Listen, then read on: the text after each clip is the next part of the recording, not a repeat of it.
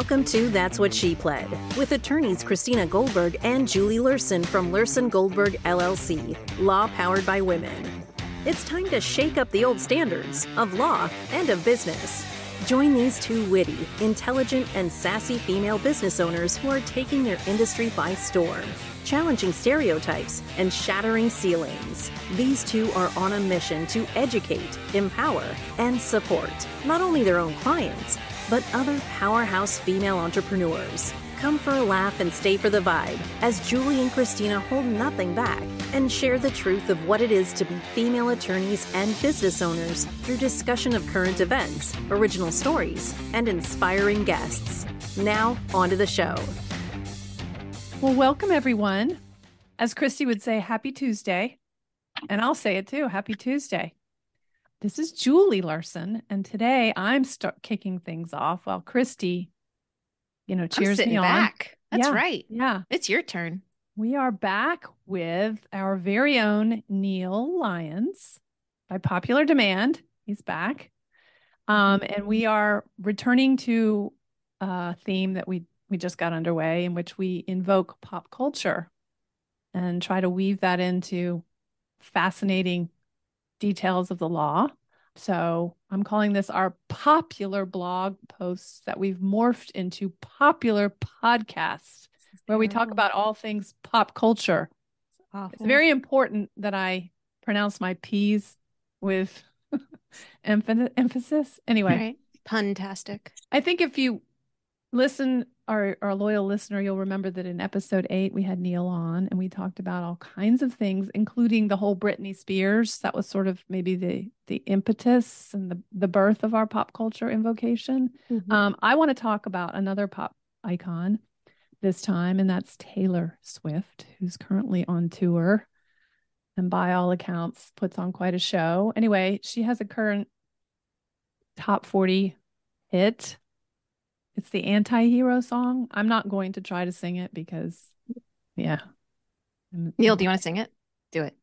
I don't really know the song that well because as you know, it's not the kind of music I listen to. But I will tell you this: Britney Spears and I have something kind of in common, right? So it was sort of one of those things from one of her old songs. I can't remember what it was called, but it was almost like she wasn't the popular girl, but the cheer captain was the popular girl. And I think I had this crush on the cheerleading captain in high school, and she was definitely in short skirts and I wore t-shirts.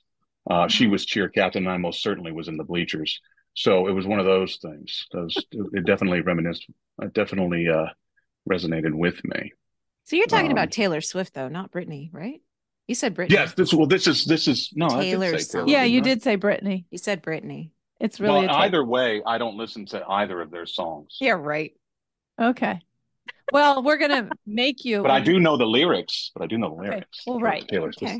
Because you've actually written a blog about this, as I recall. I think it recently hit the airways. I sure did. I think I sure did. Yeah, I sure anyway, did. And it was fun. There is a part of the anti-hero song in which she sings about how, well, I'm just going to read the actual lyrics. I have this dream my daughter-in-law kills me for the money. She thinks I left them in the will. The family gathers round and reads it, and then someone screams out, she's laughing at us up from hell. Anyway, that ties into the kind of stuff Neil does, right, Neil? That's right. I don't. Sort of. Yes, as far as wills are concerned, but I don't have anybody kill anybody for the money. I do not do that. Right. But yes, it is what I do. Absolutely. Well, and I would probably counsel people on that situation too. Sure. If they ever asked, right? No, legal disclaimer. Asked, very interesting. Right. Legal disclaimer. Right. We're not promoting murder. No, we're not, because we're invoking the Florida's Slayer statute, right. Which pretty much I'm sure every state has one of these, in which it basically says, yeah, if you murder someone, if your daughter-in-law murders you, even if she was mentioned in your will, she'd be out of luck, right? That's 100% correct. That's right. Florida Slayer statute is actually, it's under Florida statute 732.802, in case anybody is wondering where to find it. It says it's basically killer not entitled to receive property or other benefits by reason of victim's death. So if you essentially, it says if you are the procurer or you somehow you're responsible for the victim's death under an unlawful or intentional killing, or the participation in procuring the unlawful or intentional killing of the victim, and you happen to be a beneficiary of that person's will, you can't take Life insurance. life insurance if you have a joint ownership in a house, or bank accounts or anything like that, or any other kind of contractual arrangement. You're not going to get what you're looking to get. Right. Mhm. Right. And if you happen to be married to this person that you're contemplating killing, I'm going to encourage you to consider just getting a divorce, Right. where you can Yes, divide up the property. Who among us has There not are- contemplated? Never mind. Don't go there, Christy. We're I recording this. Withdrawn. But there's a really, really awful case that just happened earlier this year. I believe this couple lived in Massachusetts. The wife had whatever her career was. She really worked out of DC, and on New Year's Day she disappeared, ostensibly because she got called back to work on some kind of emergency. But after she was missing for a few days, people started to get a little suspicious. And one thing led to another. And shockingly, the husband was one of the primary suspects. And as things unfolded, just the details that came out, just horrible. For example, he grabbed his son's iPad. I think his son was like under 10, and he starts Googling these provocative questions like, how long before a body starts to smell?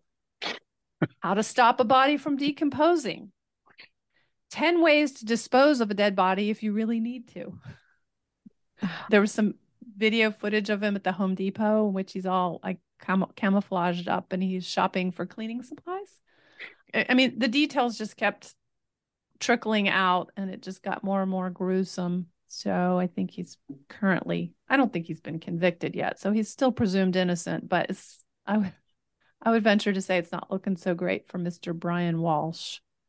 Yeah, so I think you did cap that off with an allegedly, which is probably the best way that we as attorneys know how to do these things, since he hasn't either pled guilty, nolo contendere, or been found guilty of any of this. But allegedly, I have Correct. no idea why in the world he would leave a breadcrumb trail like this. I mean, for starters, I mean, this is obviously a tragedy. This is somebody's mother that was murdered, and it's obviously a tragedy. But I just cannot get over the fact that this person would just say, leave a breadcrumb trail, all leading to himself about how long before a body starts to smell. Well, why in the world would anybody be doing that, right? Maybe there's an innocent explanation for it. I'm not a criminal defense attorney. Maybe the son was looking some things up because he heard about it in science class. But Yeah, sure. in law, coincidences are quite rare, especially in what we do.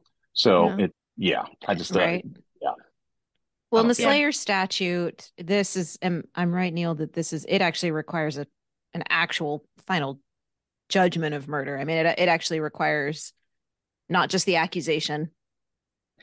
There is a caveat, though, where I think if for some reason the person isn't convicted of the murder, obviously in a criminal case, the standard of proof is beyond a reasonable doubt. A court can still invoke the consequences of the Slayer statute if, by greater weight of the evidence, they feel as if this person is responsible for an unlawful or intentional killing. So, and that's an extremely low bar.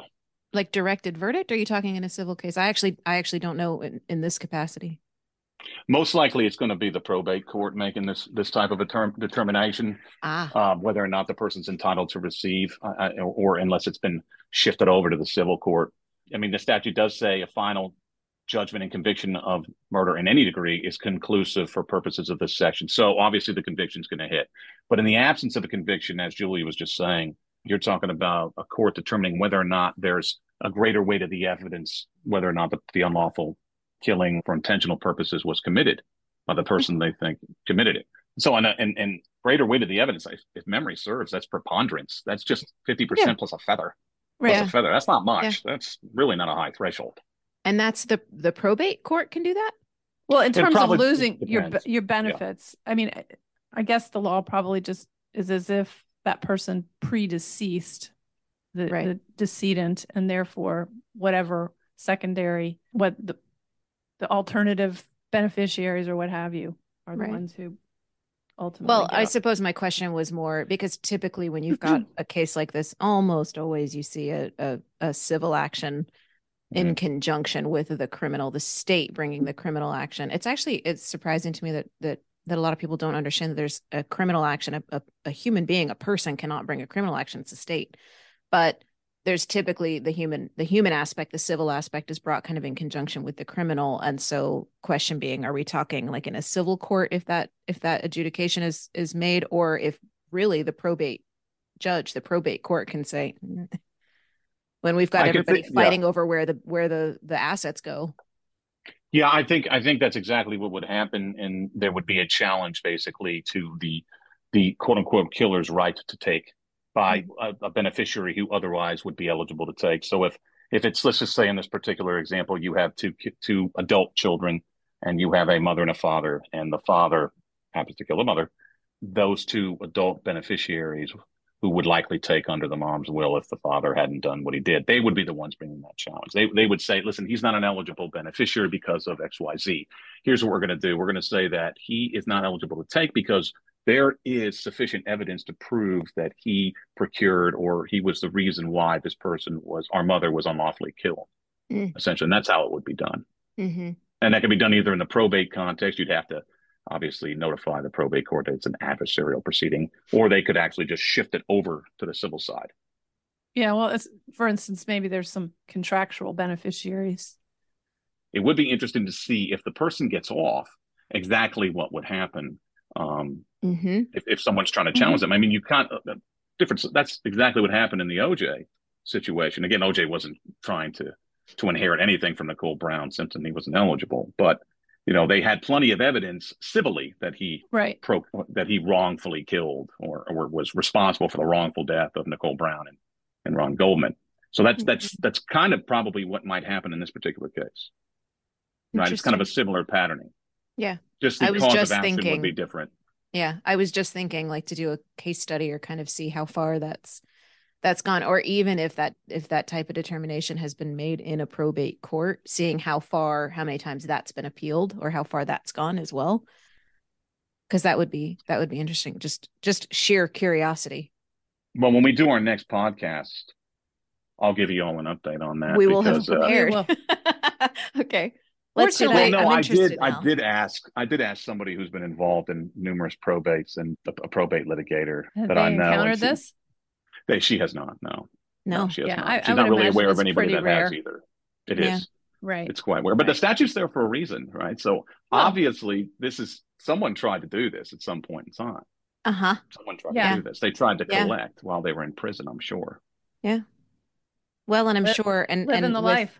It's interesting, this Slayer, well, not interesting. This is awfully morbid conversation, but it really it is interesting. It is interesting. What we do, well, what we do. Like with life insurance policies, you can direct the beneficiary and you can stay out of probate. But the life insurance policy, it's a contractual agreement. So it actually says under what circumstances it'll pay and not. Obviously the statute takes precedence here, but the statute has to do with the killing of another. And that's right. Life insurance policies, some of them actually say, for instance, suicide. We don't pay on suicide. Other ones don't. So maybe rather than waiting periods, maybe rather than Googling how long before a body starts to smell, we should Google. Curious minds want to know what you're thinking, Christy. If I unlawfully kill somebody, am I going to collect? Let's not go there. Amazing Hartford life insurance policy that I'm due at least $2 million on. I'm going to go ahead and say no. You're not going to be able to do that. You can Google me. I'll solve that mystery right here. The answer is no. You're not going to be able to collect that.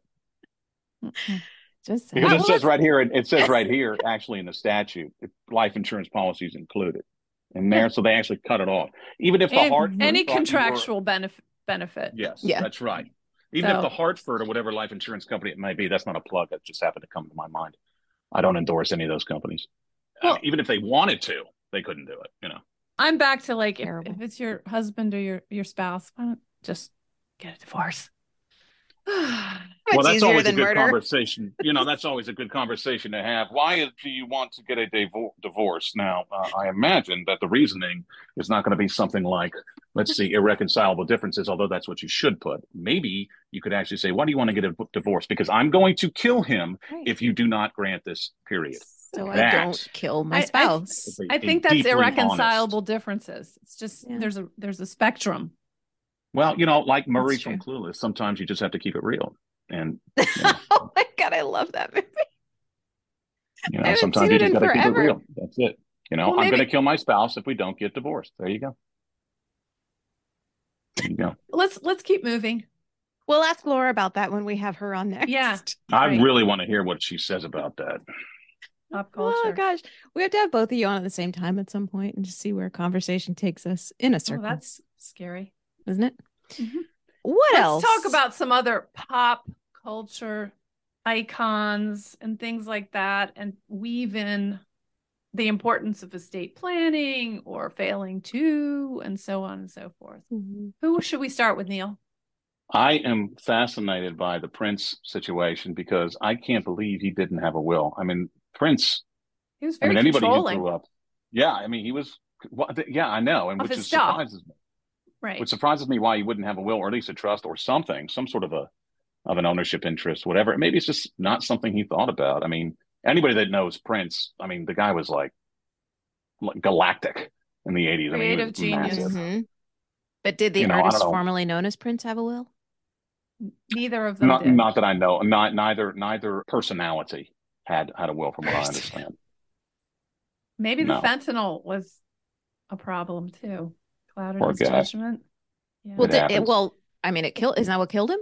Yeah, he died of a fentanyl overdose. Okay. Yeah. In terms of getting his affairs taken care of. Gotcha. Okay. But yeah, so he died without a will. That's right. And he wasn't married. He didn't have kids. Mm-mm. He had a number of half siblings, I believe. That's right. And I'm not even. It took, as I recall, it took quite some time for his estate to get resolved, and it wasn't much because these half siblings were necessarily fighting. It was there were other people saying that they were related to him. There were other people trying to claim. There were some people trying to claim that he was their father. I think one young man from Colorado, I think, tried to claim that he was Prince's son, which would have meant that he was going to get everything if he was his son. And I mean, look, and if you're a lawyer and you're sitting here listening to this, a probate litigator, and you say, okay, who do you think is your dad? Prince. Okay. You think Prince is your dad? It's probably worth that attorneys. I mean, like, can you explain to me why you think that way? Well, A, B, C, D, E, F, G, here are all the reasons why. That attorney's like, hey, why not? Let's give it a try. Yeah. Because I'm going to go ahead and take this on contingency, maybe. And what's 33% of 156 million? I mean, that's a bit. That's a bit. So why not? Give it a shot. Yeah, I mean, they swung and missed on that one. The real issue, though, or one of the reasons it took so long was to try to come up with a value for his estate.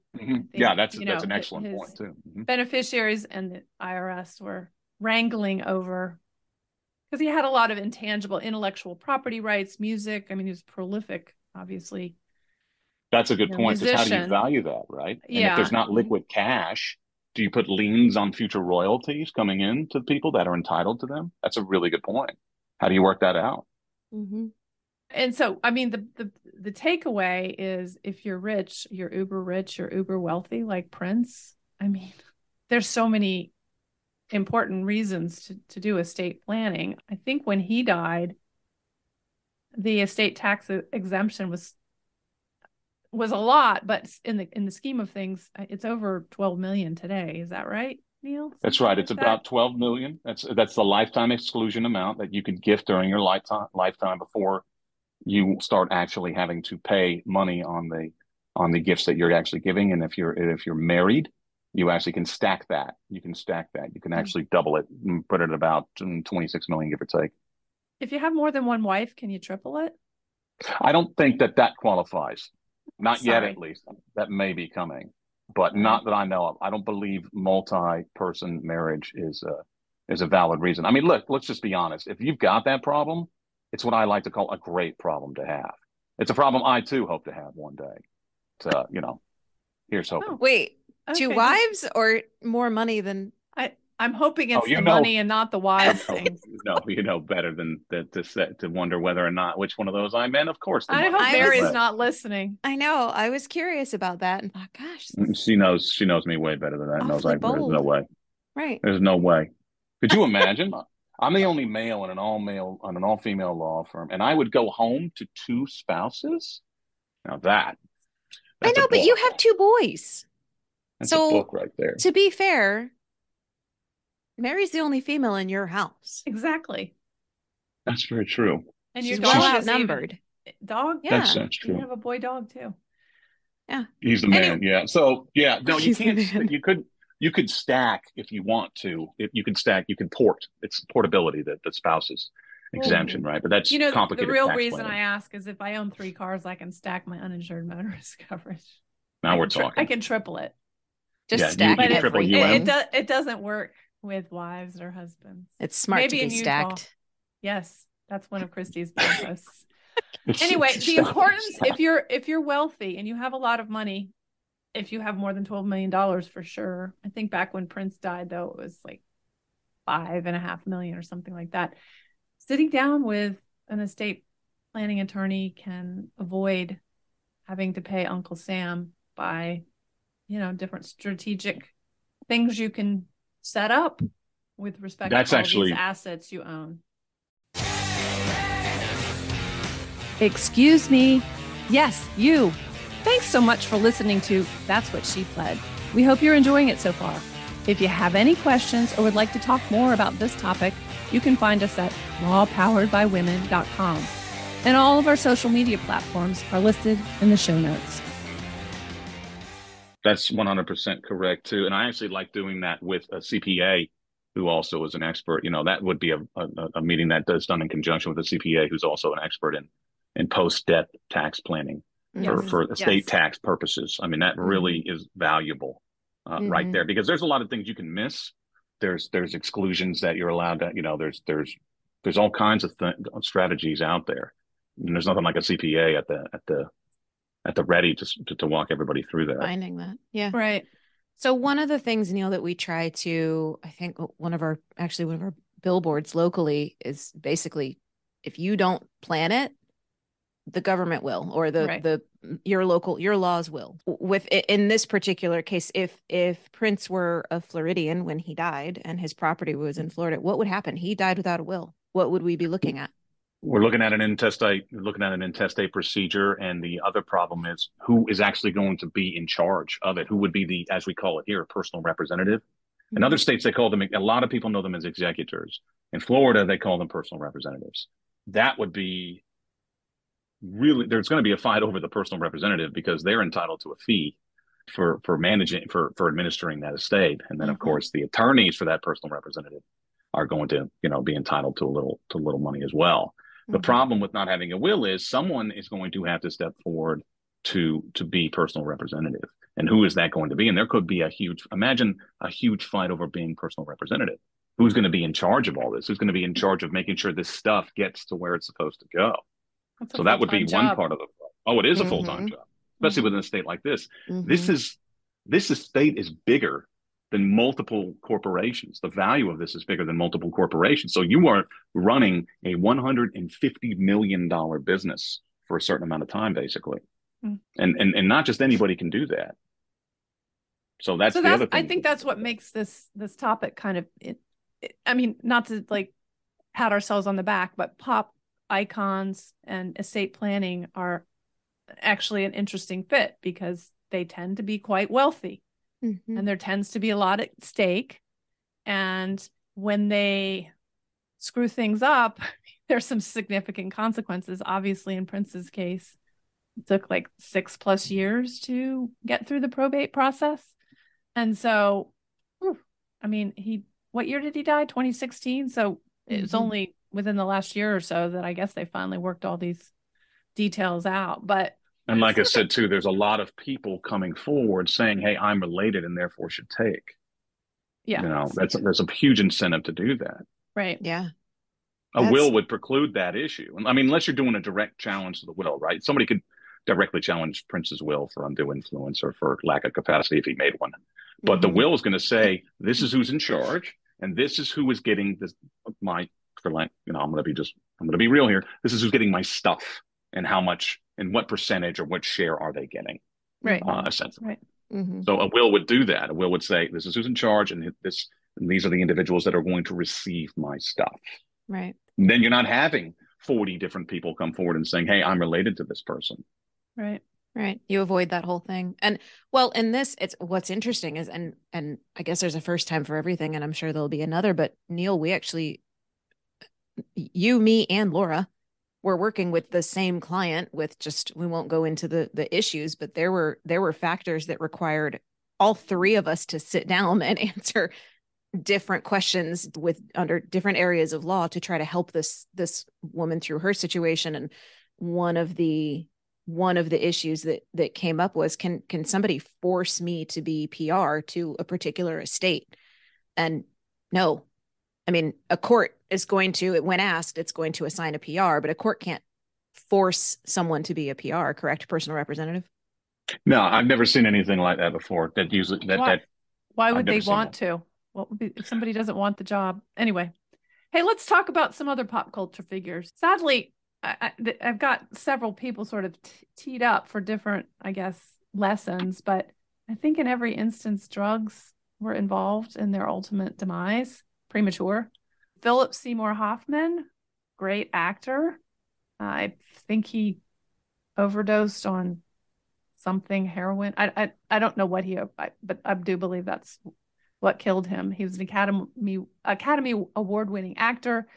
He was worried about spoiling his kids. And so didn't want to create a trust with respect to his assets that would benefit his children, because the whole trust fund baby notion, which ultimately meant that his $35 million estate was also subject to going through the whole probate process and subject to estate taxes instead of potentially avoiding taxes on some part of that.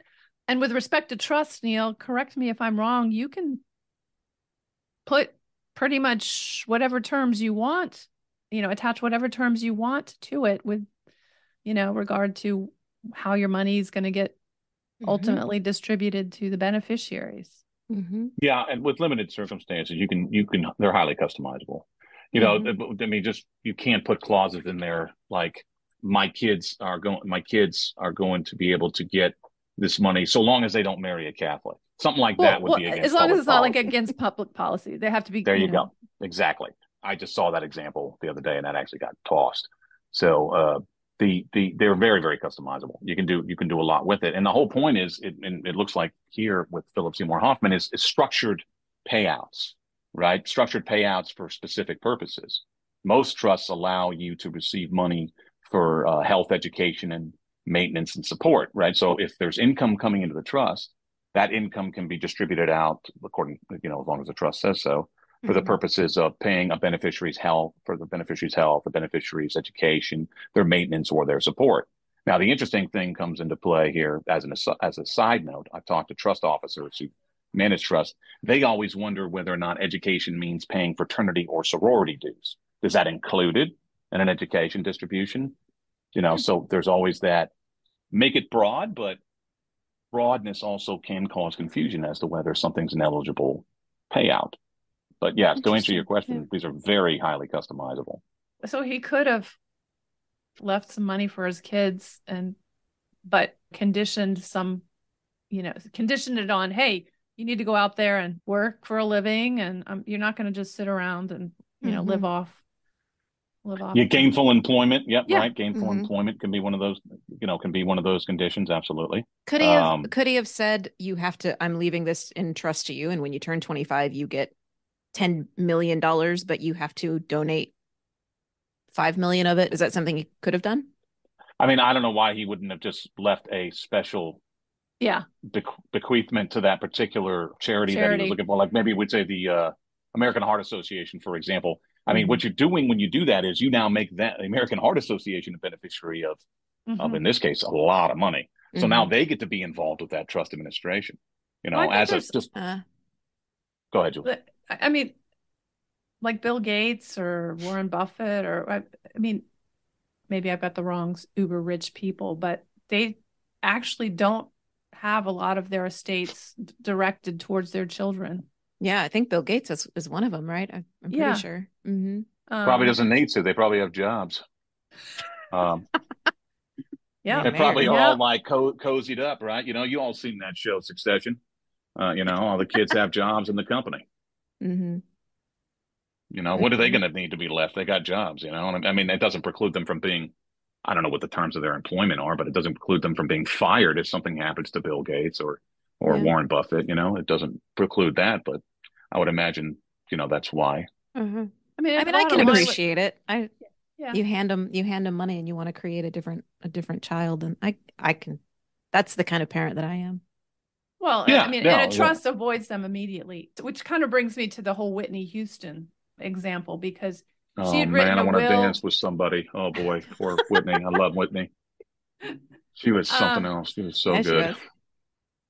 But she wrote her will, I think, in her early on in her career. I mean, I'm not sure her daughter, if her daughter was born, she was a little one, and then her estate just grew and grew and grew. Obviously, ultimately, she tragically died, and the way she had it set up was to give a percentage to her daughter immediately upon her death, or when she turned 21, a pretty young age. And so, because her estate was so huge by the time she did ultimately pass, that meant that her daughter immediately came into a lot of money.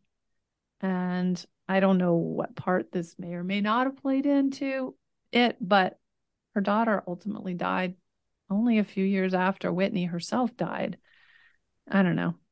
Tragic circumstances in that. Tragedy. Yeah. Double tragedy. And the wisdom of allowing young adults who are obviously old enough, legally speaking, to, be an adult in the eyes of the law, but not necessarily emotionally, intellectually, whatever, equipped to suddenly have a whole bunch of money. No, I know. That's an excellent point too, because when you look back at yourself, because when you talk, I have a lot of sympathy for clients who really want to, and then this is definitely along the same lines as Whitney. A lot of sympathy for clients who are worried about their kids getting a lot of money at a certain point in time when they're younger. Okay, because I think about myself. If I was to receive like $4 million and I'm 25, okay, I'm going crazy. I'm buying a Patek Philippe watch. I'm buying the Louis Trey bottle of bourbon, brandy. You know what I mean? I'm buying all of it. You know what I'm saying? If I'm getting that now at 42, I'm the cheapest man alive. I don't even like paying for parking at hotels now. Okay. You know what I mean? I don't even like paying convenience fees at 42. So I have a lot of sympathy for clients who want to do that, because I remember me being that age, and I'm going to the Mercedes dealership and I'm buying the V12 AMG. Sorry about the environment. It happens. What are you going to do at 25? Now, maybe a truck. It's more, whatever. Now you're how about a minivan, Neil? No. You can't rock death metal in a minivan. That's not going to work. It's not going to work. Could. I mean, I could, but it's not a good look. I mean, it'd have to be black, and I'd have to call it the coffin wagon or something, the death wagon or something like that. I don't know. That's a good lead into Heath Ledger. Oh God, dude, who hadn't updated his will. The old infant in gestation issue, right? Yeah, and obviously when he died, he had a child, but everything went to his folks and his sister. And so it's important, every few years, certainly upon changes in your life circumstances, that you get in and sit down with someone like you, Neil. I mean, the good news in all of this is that his parents and his sister were upstanding people, and they made sure that his daughter was taken care of and all that sort of thing. But even if you don't, though, right, Julie, that's a really good point. Even if you don't update it, the contingencies, wills that we've left, we contemplate numerous contingencies. You have a lot of clients that hold it up and say, why do I need this? Infant in gestation, there's an infant in gestation clause. right? The fertile. heirs, Who remembers the fertile octogenarian rule Mhm. from law school? The my 80-year-old heirs who has a baby. include, yep, my heirs include infants that are, excuse me, a child that is gestating at the time of my death, right? So that it includes my unborn child. It includes After-born it. children. Yep. And so that it sounds like his will did not contemplate that situation, unfortunately. Well, and for men, it's a lot more possible than, than for women. I think that is biologically, men can father children for a lot longer than women can mother them. It's probably only it's 95% of the time appropriate with men. I was stalling out a second because I was working the math out in my head, Chrissy. That's why I was stalling. It's not because anything is wrong with me. I was trying to figure out. I was trying to make sure. Watching you squirm. There's something wrong with all of us. It's fine. I was like, well, how would it work with a woman? But I could see a situation where a lady creates a trust. Oh, I don't even want, God forbid she gets in a car accident and she's 8 months pregnant and, then the baby has to be delivered and she passes away. That's a situation where it would work for women. Because I was trying to think in my head, well, I don't know that it would matter for a woman. It's like, wait, actually it could. It could actually matter for a woman. She could have that will. My unborn child, I happen to, God forbid a car accident and then my baby has to be delivered, but I don't make it, boom. But that baby now isn't, it takes. Yeah. So there's a situation where it would work for a woman. It would, but if we've got a woman creating her, a will and a trust and all of that at 50 or 55, or the likelihood is we're getting the probabilities are getting lower. But I did hear about a woman the other day in her 50s having a child. Well, yeah, I think there's all kinds of signs. You never know what science can do. It's true. And I'm not saying as a safety net, obviously included everywhere, but yeah, and I can't fathom having a baby in my 50s. I can't fathom having a baby in my 40s. So. Whatever time you have a child, the whole point is you better set aside $1 million to $2 million. That's all there is to it. You have that figured out. Because this is ridiculous. Man. I have to go back and look now. I have to go back and look at what I've spent on $200 of flag football plus a convenience fee to pay the darn thing online. That's my favorite part, right? Why don't you write a check, Neil, and avoid the convenience fee? That's the point. There's only one way to pay. I can't believe it. Oh, you can't avoid the convenience fee. No, there's only one way to pay. Nothing convenient about it. It's a scam. Another scam. I bet you there's going to be a class action. Watch. I can't. I don't have the time to get involved in that. I'm busy. Nobody has the time. Your $2.50. It's just the attorneys who, anyway. Yes, convenience fee. Those greedy trial lawyers. So, but it is what it is, right? So, the Heath Ledger situation was tragic just because out of nowhere that happened, right? Out of nowhere it happened, and then of course his wife. I'm sorry, they weren't married, were they? They weren't married. No. That's right. But she was pregnant, and what do you do in that situation? Like you said, thank God his family did the right thing, made sure that his daughter was taken care of, and that's a happy ending. But a lot of times people aren't so nice. You'd think that would be the default. It's not. No, as I say, if people got along, we wouldn't have a job. True. That's and look, tomorrow so if everybody thrive started on adversity, doing everything, conflict is currency. Right? Or you meet with someone like you to avoid a future conflict. Right. Avoid it. Strategically planning how to. Well, think about this, right? We just talked about Prince. 40 some odd people wondered whether or not they were related to him. Are you kidding me? For real? How do you wonder whether you're related to Prince? It's like your mom pull you aside and be like, that man right there singing Purple Rain, you're his sister. Nuh-uh.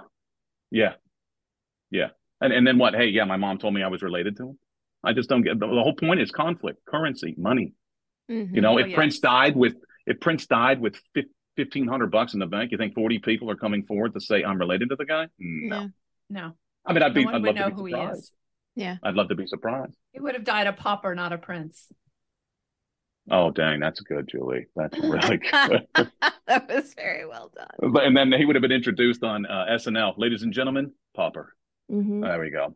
Did anybody else see the entire the night that he died, at least in Bradenton, Florida? I don't know if either of you saw it, but I looked outside and it was purple outside. I'm not kidding. the entire sky was kind of overcast, rainy. I don't know what it was, but it was purple, not like Eerie. purple. Yeah, out in my backyard, I saw it. It's the strangest thing.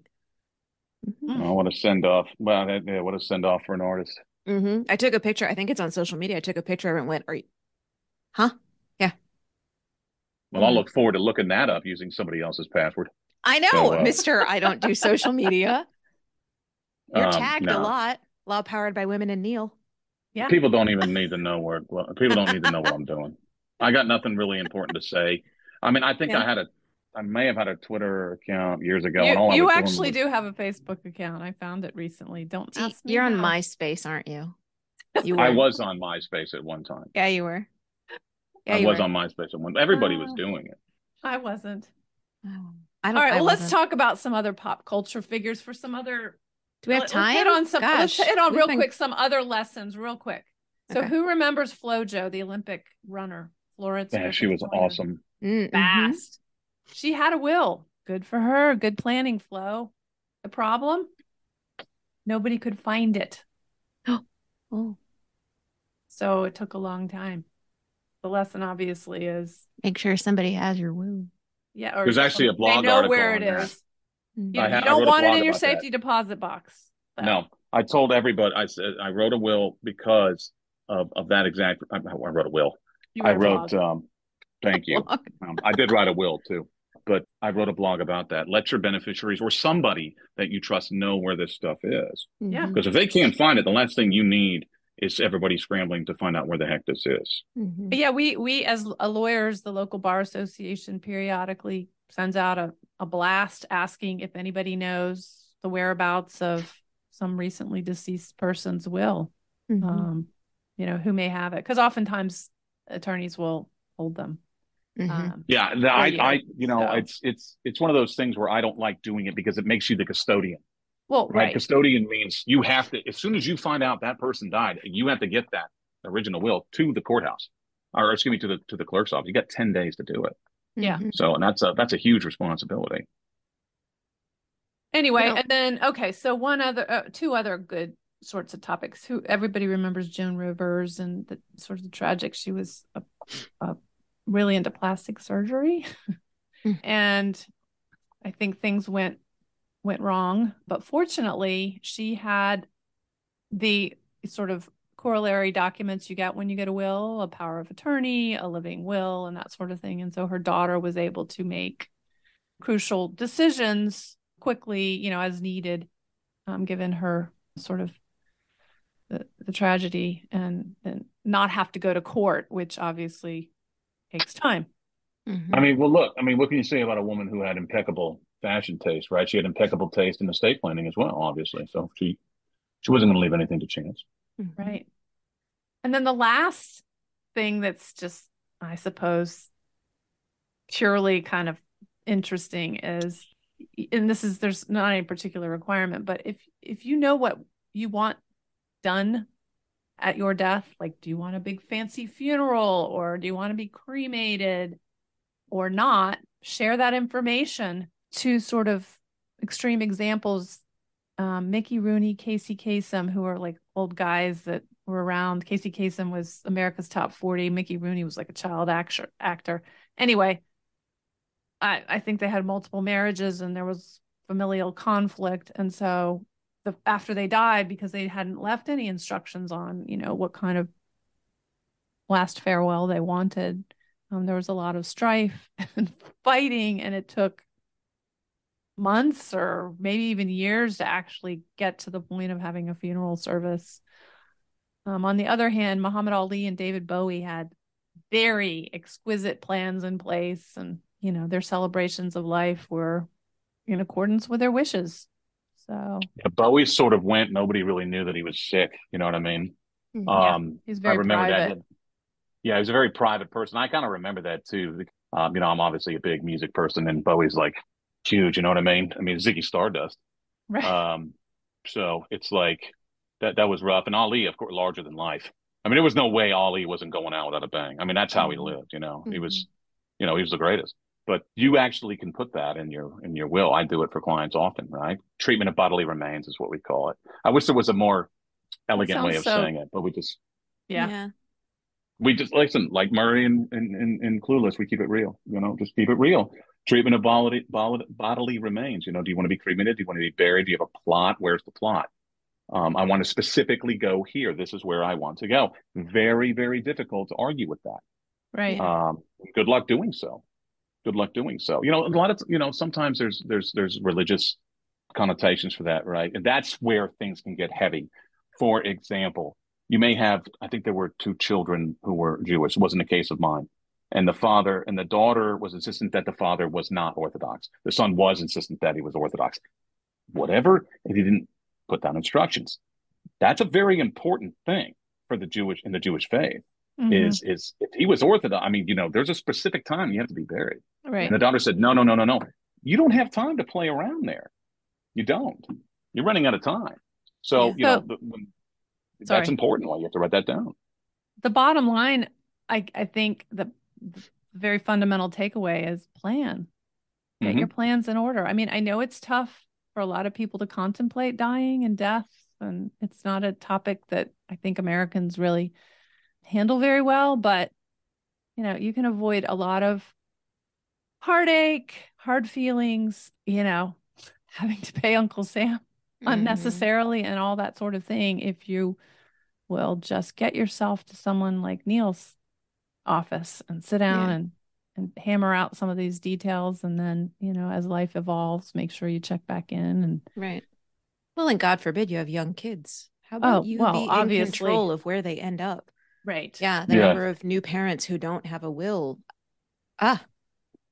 There's really good. I think we discussed it in the last podcast. We did too. There's pre-need guardian designations are extremely important.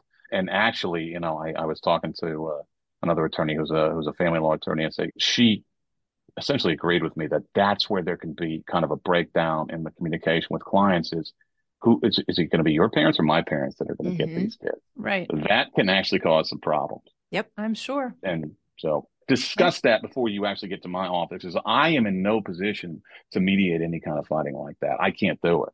Right. But what you can count on is that in your role as a planner is you will anticipate all these sort of we're paid to be paranoid and anticipate crazy things that can happen. Yes. And plan accordingly so that if there's hard feelings between the in-laws, it's not for them to fight over. Anyway. Yeah. Yes, that's right. That's right. Well, there's so many things we could talk about. No, we kept it on track. I'm proud.